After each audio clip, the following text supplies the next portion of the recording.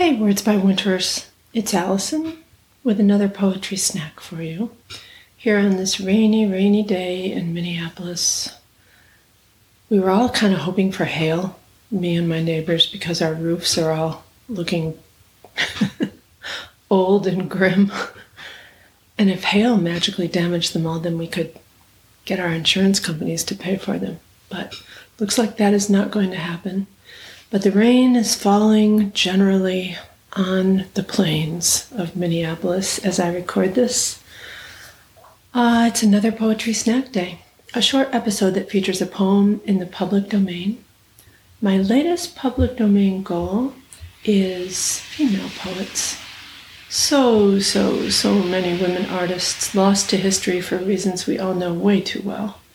1,000 times more so for BIPOC women artists, for the other reasons we know way too well.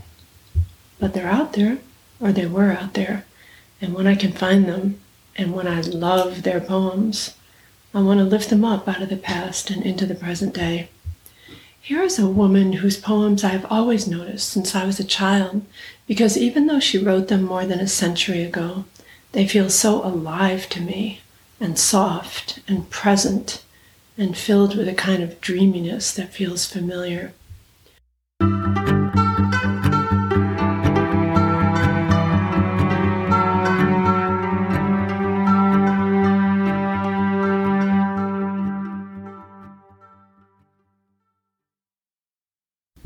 The poet's name is Angelina Weld Grimke. She was born into a biracial family in Boston and went on to become part of the Harlem Renaissance, which was an outpouring and a flowering of the arts of all kinds, a kind of black cultural mecca in Harlem, by artists in the early 20th century. Here's the poem for you. Little Gray Dreams by Angelina Weld Grimke.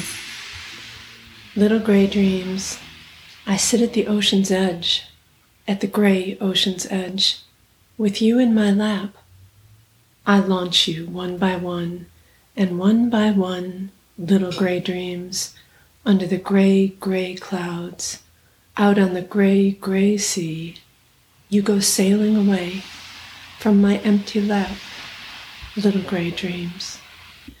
Sailing into the black at the horizon's edge.